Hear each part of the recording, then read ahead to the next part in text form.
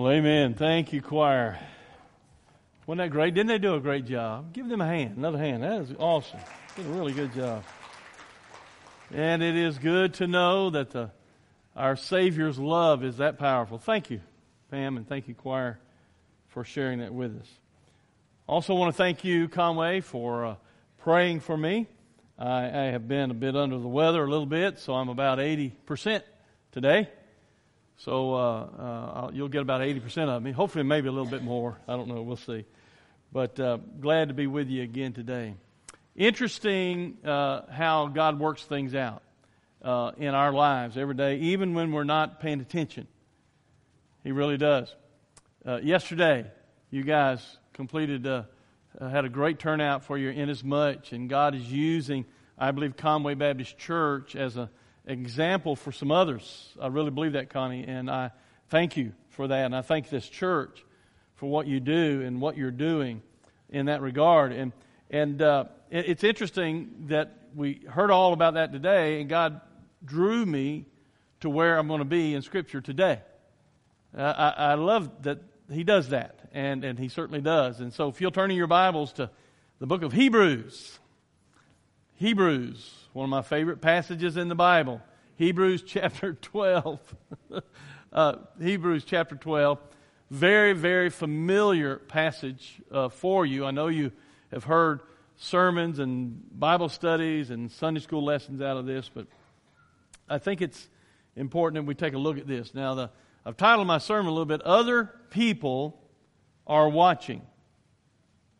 And they are. And we want to talk a little bit about that after we exegete the Scripture a little bit this morning. So would you join me as I read from Hebrews chapter 12, beginning of the first verse. Therefore, since we have such a large cloud of witnesses surrounding us, let us lay aside every hindrance and the sin that so easily ensnares us. Let us run with endurance the race that lies before us, keeping our eyes on Jesus, the source and perfecter of our faith. For the joy that lay before Him, He endured the cross, despising the shame, and sat down at the right hand of the throne of God. Would you join me in prayer? Father, thank you for this day. Father, thank you for this passage. And Lord, I pray you would speak to our hearts this day. In Jesus' name I pray. Amen. All right. I want to talk a little bit about this scripture here, and then I got three groups of people that I've decided, and I know, that look at Christians and churches and who they are and why that's important to you and I. Okay? That's Scripture first. I love this passage of Scripture, don't you? Therefore. Now, why is the word therefore there? Because there's something before it that has something to do with what I'm about to say. So So chapters 11 and 12 go well together. Okay? And so they should. And remember, the writer of Hebrews is writing to believers. Okay? Writing to the church. Okay? And so this is an important aspect to remember. He says, therefore, since we also have such a large crowd of witnesses. Now, oftentimes in the Bible, you'll see passages of Scripture written in a metaphor form, an analogy type of form, or an example type of form. And what this is the writer taking, for example, in our case today, a metaphor of an earthly event as to parallel a spiritual truth. Don't you love that about the Lord? I mean, we see it in the New Testament. We see parables the same way. We see all kinds of analogies throughout the Old Testament and the New Testament to describe for us a spiritual truth. Now, let me make sure you understand one thing crystal clear. Because a metaphor was used does not mean that this is not the truth, the absolute truth, every word of it.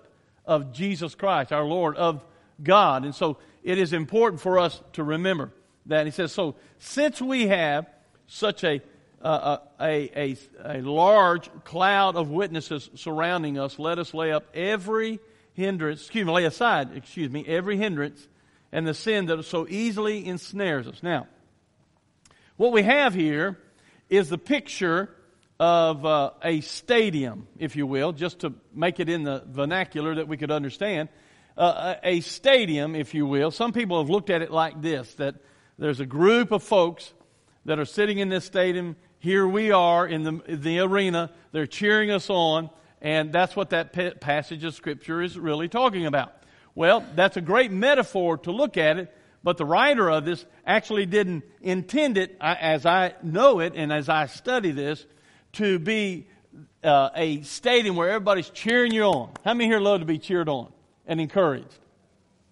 All of us. In fact, in that time, there was still, and particularly in the Roman Empire, there was still a lot of Olympic kinds of situations and events going on. People running. I used to run track when I was in high school. I certainly don't anymore. But I used to do that, and I used to be a long-distance runner. And I remember it helped me when I was running, when there was a crowd there that was cheering me on. When there was a crowd there in an opposing field booing me on, I had to work even harder to try to accomplish what I was doing. And I was running the 1 mile and the 2 mile and the 880 run, the cross-country runs. Those are the kind of runs that I did. I even tried one year, this not part of the sermon, but I even tried one year the high hurdles. Only 1 year. I never finished better than second in any heat in the high hurdles. But the point is that this is the picture, this is the analogy or the metaphor that he uses in these passages of Scriptures in order to illustrate or parallel a spiritual truth for you and I. I believe because people are watching the church, believers, in particular, every day in all kinds of venues, that we need to be prepared for that. And we need to know why that's happening and what our role is in this. And so this is really good. So he says, since we have such cloud of witnesses. Now, the word witness is important here. Okay? Because remember I said the word therefore connects 11 with 12? The context and the content in this passage of Scripture gives us the indication that he says we should be like the witnesses that we have that's gone on before us, that we've looked at in chapter 11, that have accomplished all these things for the Lord. They are people who have witnessed God's hand at work. They've witnessed God saving His people. They've witnessed God turning the world around. They've witnessed Jesus saving their soul and dying on a cross, and they've witnessed Him rising from the grave forevermore. I mean, these are those who've gone before. We even know some of our own family members and saints that we know who were faithful servants of the Lord, who have gone on before. That great cloud of witnesses who could say at a moment's notice what God has done in their life, how He has delivered them, how He saved their soul. It's that cloud of witnesses. We got guys like Abraham looking at us. We got guys like Moses looking at us, like Elijah looking at us. We got guys like the apostles looking at us, Peter and Paul. And then we got guys like my great-grandfather and my grandfather and my dad and my mom and your parents and your family and those who are faithful servants of the Lord. They are great witnesses for you and I to emulate. Oh, I mean, they're cheering us on probably, I think. I don't know. Heck, they may be at the feet of Jesus cheering Him on, praising the Lord. I wouldn't blame them one bit. But he's saying to this church, okay, since I've discussed for you in chapter 11 all the things that these faithful witnesses of God have done, then he says, since this is worth admission this morning. Understand what he's saying about the word we. He is putting us in the same category as those witnesses that we have all around us. In other words, as far as responsibility is concerned. So, we have the responsibility of being faithful men and women of God. We have the responsibility of taking the gospel of Jesus Christ to a lost and dying world. We have the responsibility of living Christ-like lives. And if you want an example, obviously the ultimate example is Jesus Himself. But He provided for us so many other witnesses. So because that is the case, and they're surrounding us, then here it is. Let us lay aside every hindrance and the sin that so easily enslaves us. Oh my goodness. Folks, I'm going to take my jacket off. I'm a little warm. It's hindering me right now. And this medicine I have has got me kind of warm. Okay? So, anyway, he says, so it's important that we make sure that whatever keeps us from being the men and women of God that He's called us to be, that we need to lay those aside. We need to be aware of those things that are hindrances to us. Listen, I think I already told you this year already that my whole 2018 has been turned around so far. The things I had planned, the things that I had set up, God put other things in our lives, I believe, to get our attention. Said, maybe that's not exactly what I want you to do. This is exactly what I want you to do. So if I were going by my previous schedule, end of last year, I'm about 4 months behind. But if I put myself in the will of God, I'm probably right on time about what He wants of me. And so I'm in the process of readjusting my priorities, trying to match them up with the priorities of God for my life and my ministry. And what I see here is an opportunity for me, if I'm going to know what that will is, if I'm going to follow Him where He leads me, I'm going to have to make sure that those hindrances that the enemy, by the way, the enemy wants to place in the way of the church to keep the church and believers from being who God's called them to be. You believe that? I guarantee you He's done that. In the last month or so in my life, the enemy's really distracted me from a physical point of view, from being and doing all the things that I have responsibility over this. And I am determined that he is not going to win. And God's people ought to be the same way, that we don't allow the trivial and may not seem trivial to you at the time, but the things compared to eternal matters, the things that we allow to keep us from being and doing what we ought to be and do. And it's important that we keep that in mind. So with this one word, He's connected us with those who've gone on before, who can give witness to and show us how to live. We fit into that category. And so that puts upon us a great deal of responsibility.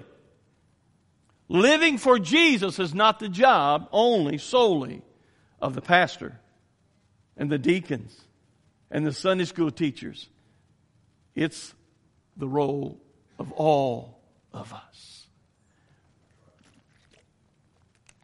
If Christ died for all of us, the expectation is that all of us should be surrendered to His will and His way.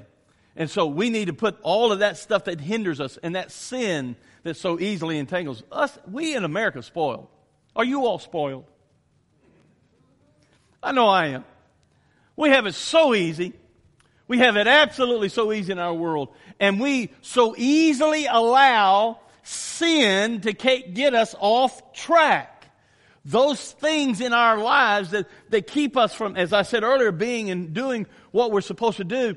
And folks, one of the songs I heard here today already, I think it was here that I heard these songs, is the praise song I think we sang at first, is the holiness of God, the worthiness of God. Worthy is the Lamb that was slain for you and I. Recently, I've been trying to spend more quality time with the Lord. I need it. Probably now more than I've ever needed it. And the closer and deeper I get into His Word and I get close to Him, the more I realize His holiness and how unholy I am and how unworthy I am to be able to even lift my hand and praise the Lord. And yet I get to do that. I get to do that because of who He is and what He's done in my heart and in my life. Listen, the church needs to return to holiness. We must not let the culture dictate to us how we live our lives, but rather we ought to dictate to the culture how they should live their lives. Period. No exceptions. I'm tired of Christians telling me, yeah, but. But my life. Yeah, well, okay, I'm not discounting the problems that one has in his or her life. Certainly not doing that. But we use those as excuses not to be in the will of or follow where God wants us to be. I'm just a flawed human being. Well, welcome to the club. We all are. But in Christ, as 1 John says, we've overcome that. Let us live like we know that in our hearts and lives. Nothing gives me more heartburn. And believe me, I take medicine for heartburn. Nothing gives me more heartburn to see God's people just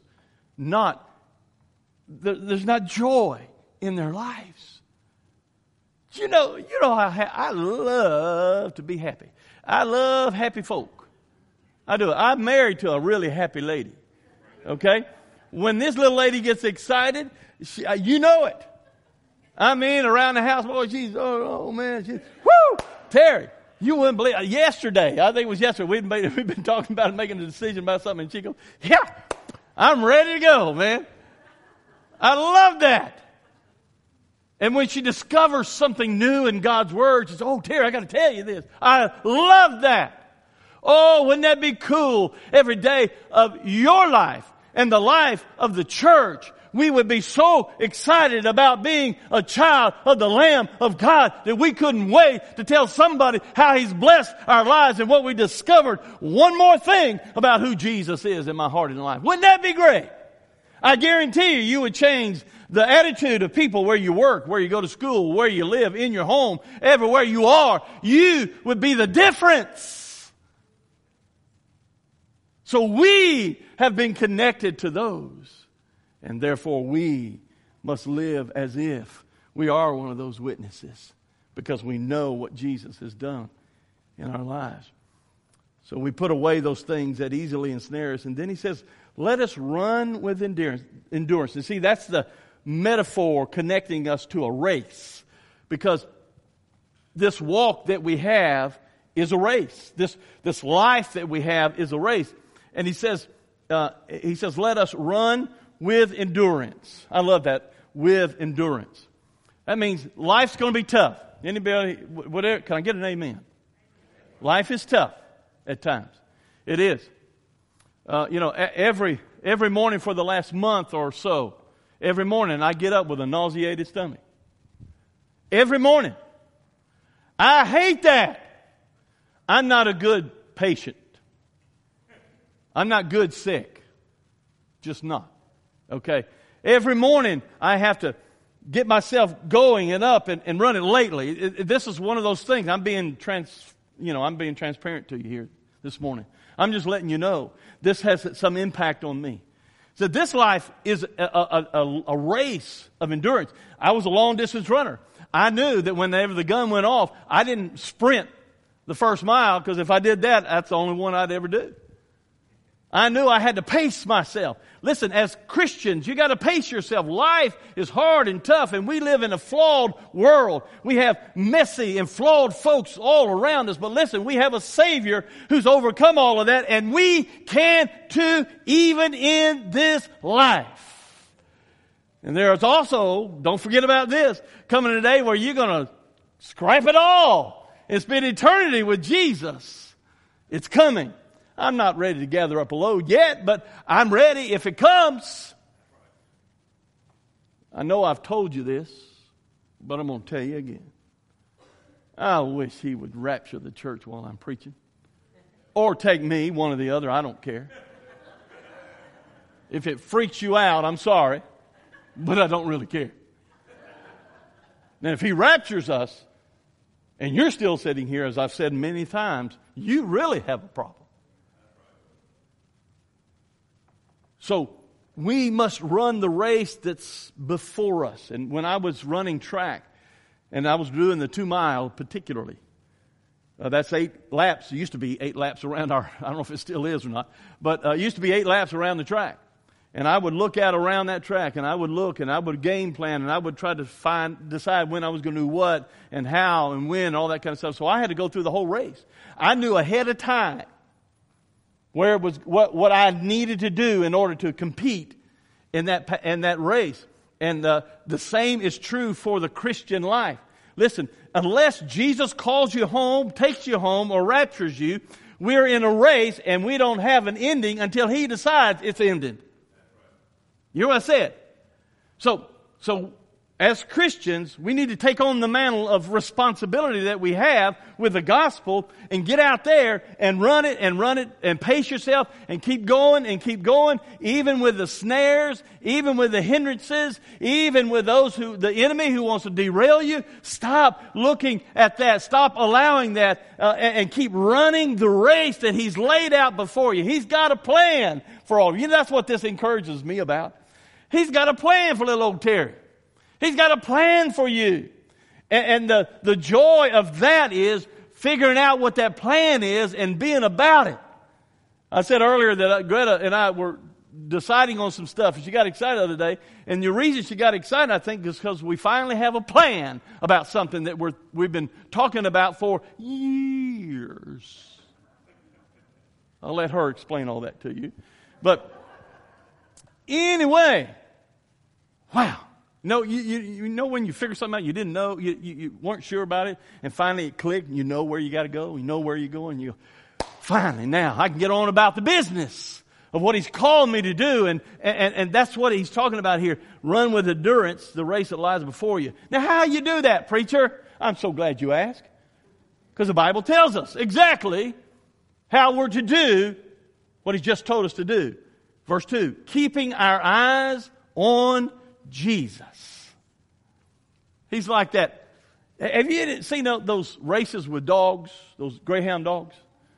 You know how they do that, right? I saw this. Is they put out something that dogs want to eat or play with or something, or a rabbit or something. A rabbit, that's what it is. Out in front of them, and they just go around that track and they just run as hard as they can to get that rabbit. They're not out there trying to, I'm going to win the dog trophy for first. They're not going to do that. Listen, our eyes ought to be fixed on Jesus, who is, by the way, the source. This will preach. He's the source and the perfecter of our faith. Remember, he talked about faith in chapter 11 over 33 times. He said the word faith there. He is the source of it and the perfecter of it. So in other words, all that I have, all my faith, everything, my power, my strength, all comes from Him. And since it does that, then He's the perfecter of it. He shows us how we're to live that out. So we have all the instructions we need to live our lives out. So He's perfected that life for us. Aren't you glad about that? You don't have to figure it out. I don't have to figure it out. He's already done so. And the more we know His Word and His plan, the better off we are.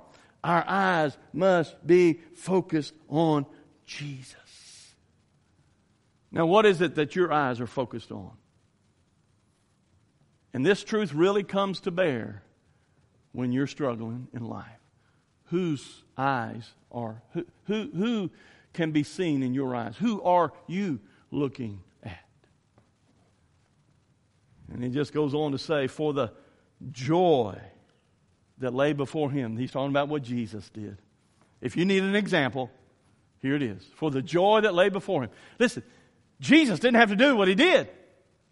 He lowered himself. It says here, he endured the cross, despising the shame. I love that word shame there. The way Jesus was killed and crucified was the lowest way to be killed and crucified. In fact, it was reserved only for slaves and criminals. There were better ways to die, I guess. You know, death is death and execution is execution, but this was the most humiliating. Because what came with these kinds of deaths, the crucifixion, came all the humiliation, all the beating beforehand, all the punching, all the spitting upon, and all the public humiliation anyone could ever have. That's what made these so much more severe. Jesus chose that way in order to be crucified for you and I. He chose that way so that you and I would not have to pay the price. He chose that way. That's shame. And he said, shame. He looked it in the face and said, give me your best shot.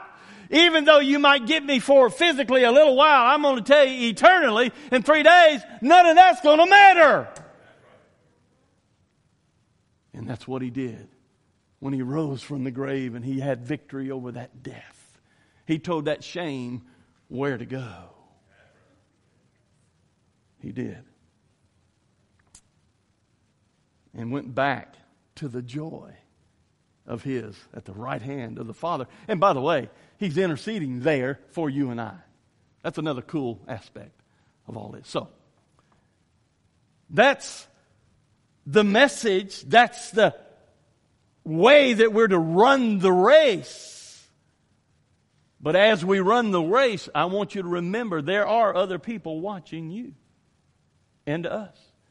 Real quickly, there are people of other churches that are watching what Conway Baptist Church does. And believe me, they're watching you on Facebook. They're watching you on Twitter and whatever all those other things are. They're watching you within the community. They're watching everywhere. Now, unfortunately, because of some reason or another, churches find themselves, I believe, sometimes, and I've seen this happen, not always, but I've seen it happen. Churches get in some sort of competition with one another. You know, if this church has something, we got to have that and better. If this church doesn't, and we get mad because one church down the road is baptizing 15, 20, 30, 40, 100 people, and we haven't had one in 5 years, and we get mad at them for doing exactly what God has called us to do. Listen, we're all in this together. The church of the living God, including the corporate church and the local church, are in it together to see the world change for the good, for what God has called us to be, the gospel of Jesus Christ. Listen, I'm telling you right now, other churches are watching, and you yesterday had an opportunity, and you did it well, to show the other churches what could happen if God's people just come together and reach out and serve the community. I love what you all did yesterday. And I am so proud of the fact that so many participated in that. That will have some impact, my friends. What did they see in you yesterday? Did they see the love of Jesus? Did they see the gospel? They should. I hope they did. I'm sure they did. But other churches are watching us. Show them. Say, listen, brother or sister, work together. See, this is the beauty about being Southern Baptist, that we work together for the common cause of the gospel. This is a great way to know why it's important to participate in an association, because fellow churches can come alongside of you. We have one community in our association that they're partnering with 4 other non-denominational or not Southern Baptist churches in their community, and they're doing a community VBS this year. I am so excited about that. There's churches coming along. There's churches in another community in our association. 3 or 4 of our associational churches are banding together. Don't you love that? Well, I do. I'm the DOM. I love it.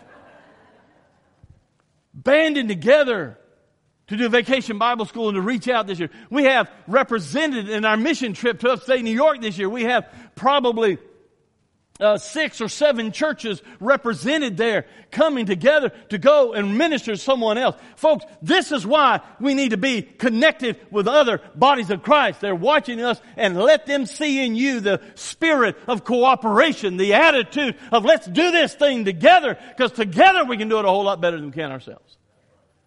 And folks, we better get busy on it, because Christianity is under attack worse than it's ever been. More people being killed in the Middle East and other places around this world. More Christians are being sought out.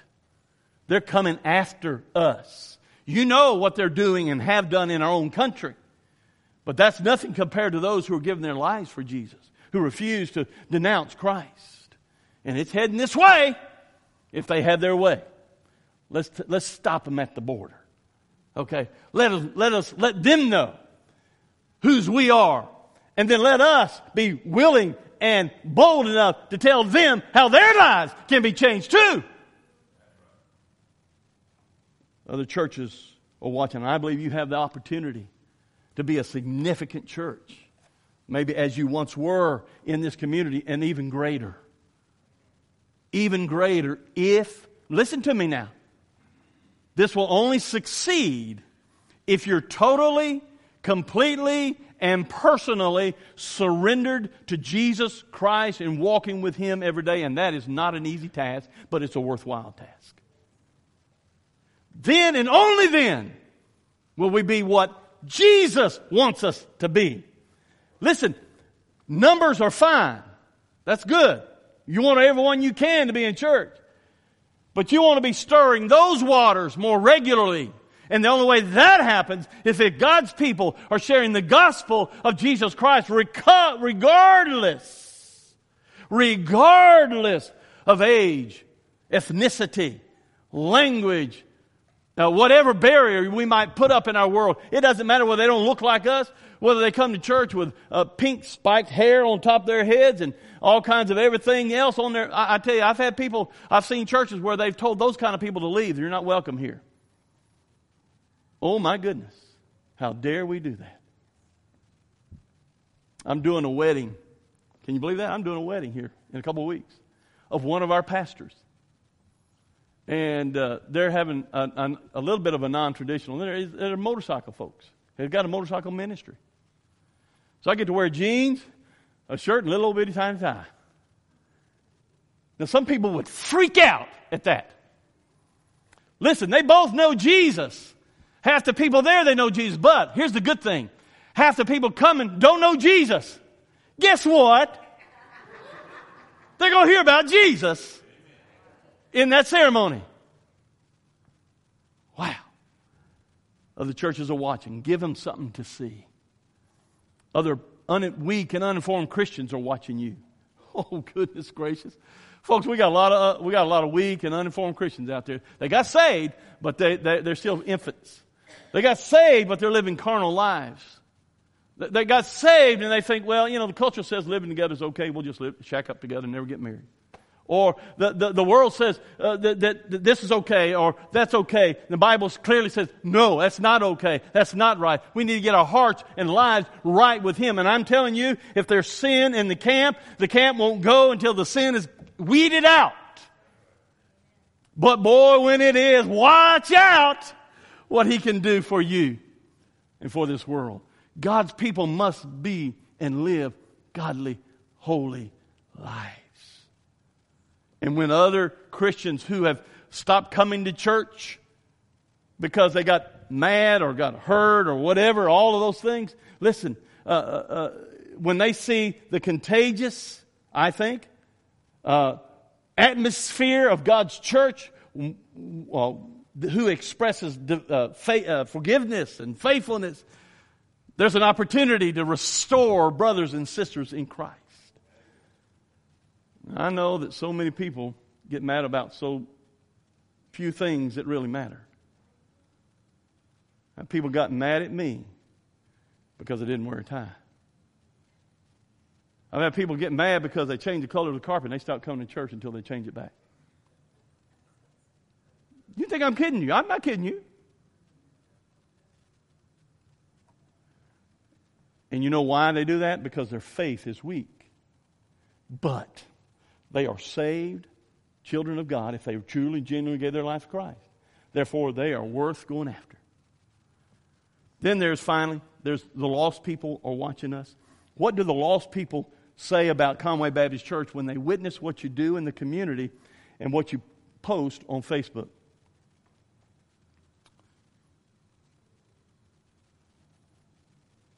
Gets real quiet when I say that. What comments are said when they see Conway Baptist Church represented in the world? Conway Baptist Church represented on Facebook. What do they see? They need to see something they don't have that they want and they need, and so that they may seek out what you have so that you can give it to them. Oh man, the social media is such a great opportunity to share the good news and the gospel of Jesus Christ. Put that on Facebook and stop putting all that other stuff that don't belong there. Now, I'm not a Facebook person, so here I am talking about Facebook, huh? Boy, what I do see and what I do hear breaks my heart of the church of the living God. Oh my goodness. Let them see us ethically and morally correct. Let them see us loving Jesus the way He loved us. And that's contagious. And one last thing. We ought to cry over the lost. Because God is among those spectators I mentioned at first. 2 Chronicles, I don't have time to go through it, but 16:9 talks about how God roams throughout the world looking for those who will be faithful. He was at a point where King Asa, disobeyed God. And he got punished for it. And he said, God's watching. The prophet said God's moving around and watching. So I guess the message of this today is this. Other folks are watching us. What do they see? Do they see someone who's running the race with endurance? Do they see someone who loves Jesus more than they love their lives? Or do they see someone who is compromising the truth and we're not like who we say we are? If you're here this morning and your life doesn't reflect what Jesus wants of you, maybe you need to recommit your heart to Him today. Maybe you're here today and you've never really genuinely asked Jesus into your heart and life. You can do that today. If there's sin in your life, unconfessed sin, now's the time to do that. Listen, I pray for you. I pray for all of our churches, and I pray for an awakening and a renewal every day. Oh my goodness. Wouldn't it be so good off the heels of what you guys did yesterday? The church to stand here today and say, as from this point on, just like Joshua said, we are going to serve the Lord. That means we're going to worship the Lord and turn this community finally around so that the rest of the communities can say, wow, what are they doing? We want a little bit of that. But it all starts with us, making sure our hearts and lives are right. Would you stand with me?